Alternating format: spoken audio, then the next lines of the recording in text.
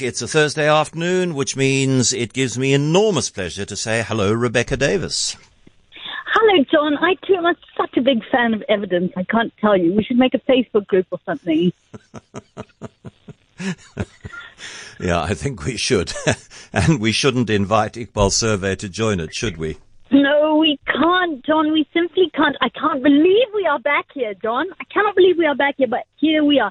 Let me tell you, when I heard that Iqbal Survey was giving a press conference yesterday to reveal some explosive findings about the latest in the Tembisa 10, the decuplets saga from June this year, I eagerly volunteered to cover it. Do you know why, John? Because I thought it would be funny. I actually thought it would be funny. I thought I would roll around laughing, listening to some outlandish, weird story, because I was prepared for it to be implausible, whatever was presented. But actually, it wasn't funny at all. That's the problem. Iqbal Survey began the press conference by saying, in fact, it would be a sad and sordid story. And it was. It really, really was. Just not for the reasons he thought. His claim that the babies born to Hosiama Sithole have been stolen as some part of a state-sanctioned baby trafficking scandal. Again, it might be humorous if it weren't that this is part of a current global misinformation scandal of the kind you've been referring to, exactly the same kind, to do with anti-vaccination information. And this one is about QAnon. QAnon, which you and I have discussed at length, and I know that unfortunately you do have listeners who subscribe to the QAnon belief. QAnon holds that there is a cabal of powerful people who are stealing babies and trafficking them and using their body parts for sinister means. This is exactly what Iqbal Survey claims is happening at Gauteng State Hospital. He has just sort of localized what purpose the babies are being put to. Real QAnoners say that their adrenal glands or something are being milked in order to keep celebrities young and healthy. Survey says that the babies are being trafficked to West Africa and Europe for muti, for stem cell treatments, and for use in cosmetic surgery. The problem is, John, is evidence, our E word. He provided not one speck of evidence. In the course of, a rambling monologue, which probably took this whole press conference stretched over 2.5 hours, which is longer than the briefing given by the Eskom CEO and the Public Enterprise Minister last night about the state of Eskom. That is how long Iqbal Survey spoke, laying out this rambling theory about baby trafficking. So the question is, why should we care? Why should we give this any airtime at all? And honestly, John, I'm really in two minds about this, because my feeling is that really we shouldn't, that it's time now to just draw a curtain over the saga and let it go. But it bothers me deeply, profoundly unsettles me, that we have the owner of the widest newspaper, English language newspaper group in the country with an unprecedented reach, who is now going to be devoting, he said, all his titles to this nonsense, this baby stealing nonsense, which either he or his journalists or whoever they have in their employ have cooked up in order to save face, to protect themselves from the fallout relating from the fact that they published a fake news story regarding the 10 live births in Tembisa. That, it emerged, is not true. Nobody now claims that is true. We all know that is not true.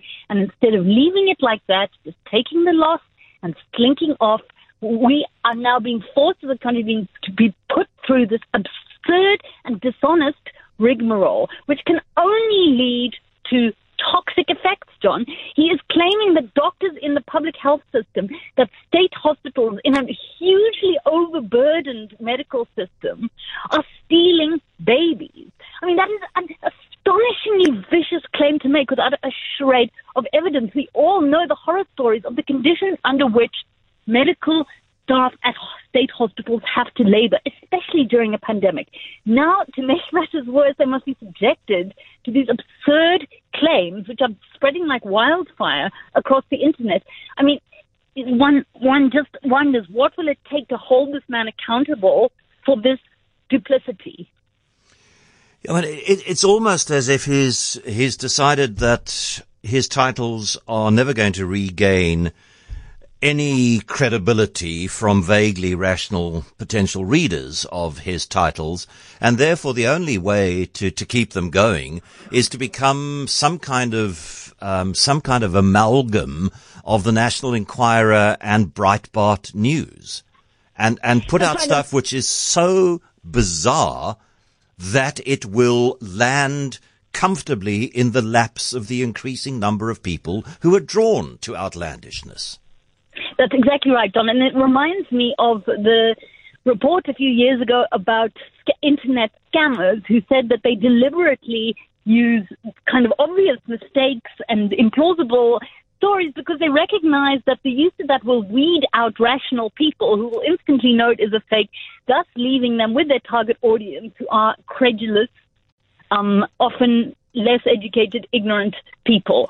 That seems to me to be Iqbal Survey's MO here too, that he is abandoning all pretense of rationality in the hope, basically, that all rational observers will exit the conversation and his titles will be simply preaching to the converted. There's no way of holding them accountable because, as we know, they are not part of the press council. The only way to show Iqbal Survey the kind of contempt in which we should hold him in these actions is by not buying his newspapers and not clicking on his website, IOL. One last thing, if I may, Rebecca, before we move on. What really disturbs me about this is that there is a sad and almost certainly wretchedly unhappy woman at the center of this. There is a woman, Ms. Sithole, to whom something happened, who went along, who created something or went along with something. We have no idea what the truth of this is. There was, the only bit of evidence laid on the table yesterday was that there was evidence of her having been pregnant and evidence of her having had a cesarean section. And this is a woman who needs help, who needs holding, who needs succor. And she has become a pawn in this absurd power credibility game.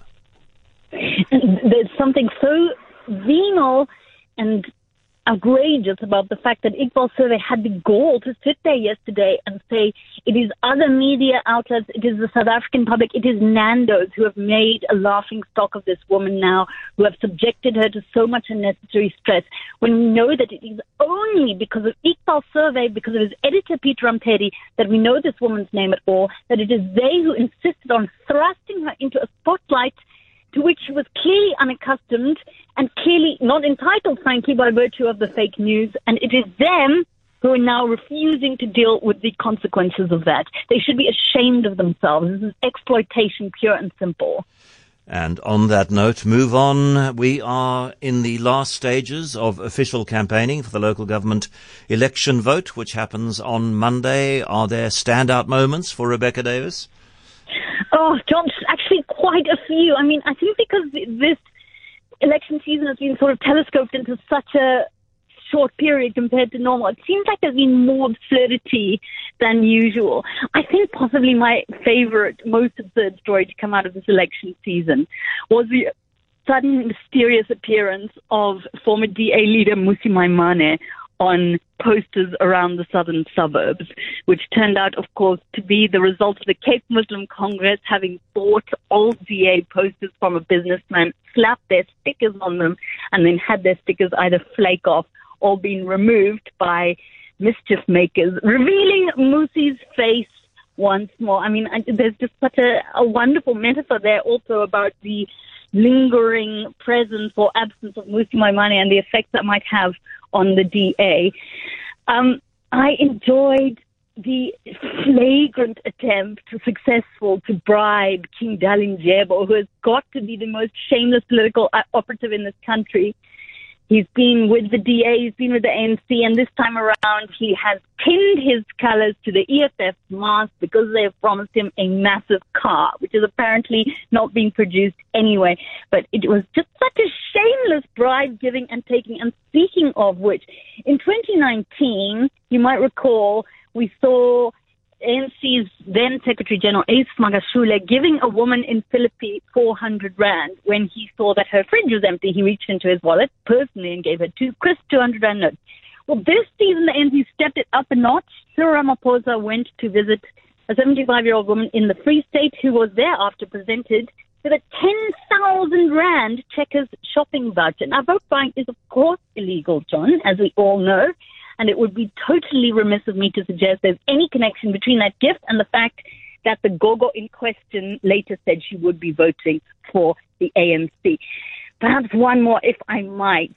I love the promise by Gayton McKenzie's Patriotic Alliance that if elected to power, the party intends to legalize spinning, not the thing you do at the gym, the motorsport involving driving cars at speed in circles, often at parties. And I love that even more, John, because the Patriotic Alliance co-founder, Kenny Kunene, in fact, had an accident in December last year when he was hanging out of a car window while it was driving around at speed. I imagine everyone involved in this scenario was possibly inebriated. And he fell out of the car and hurt himself. That notwithstanding, the PA says, vote for us and we're going to legalize spinning. I mean, you do not get a more fun election promise than that. And then I simply do not believe the third and final story that you wanted us to chat about this afternoon, that it is possible to have too much sleep. That cannot be true. John. Sleep affluence. What a wonderful malady. Sleep affluence, it turns out, can be just as damaging to you as too little sleep. I agree. This is enraging news, actually, because we've all been told for years and years that you have to get 8 hours of sleep a night, and if you're not, then your brain gets all, poisoned and confused. No.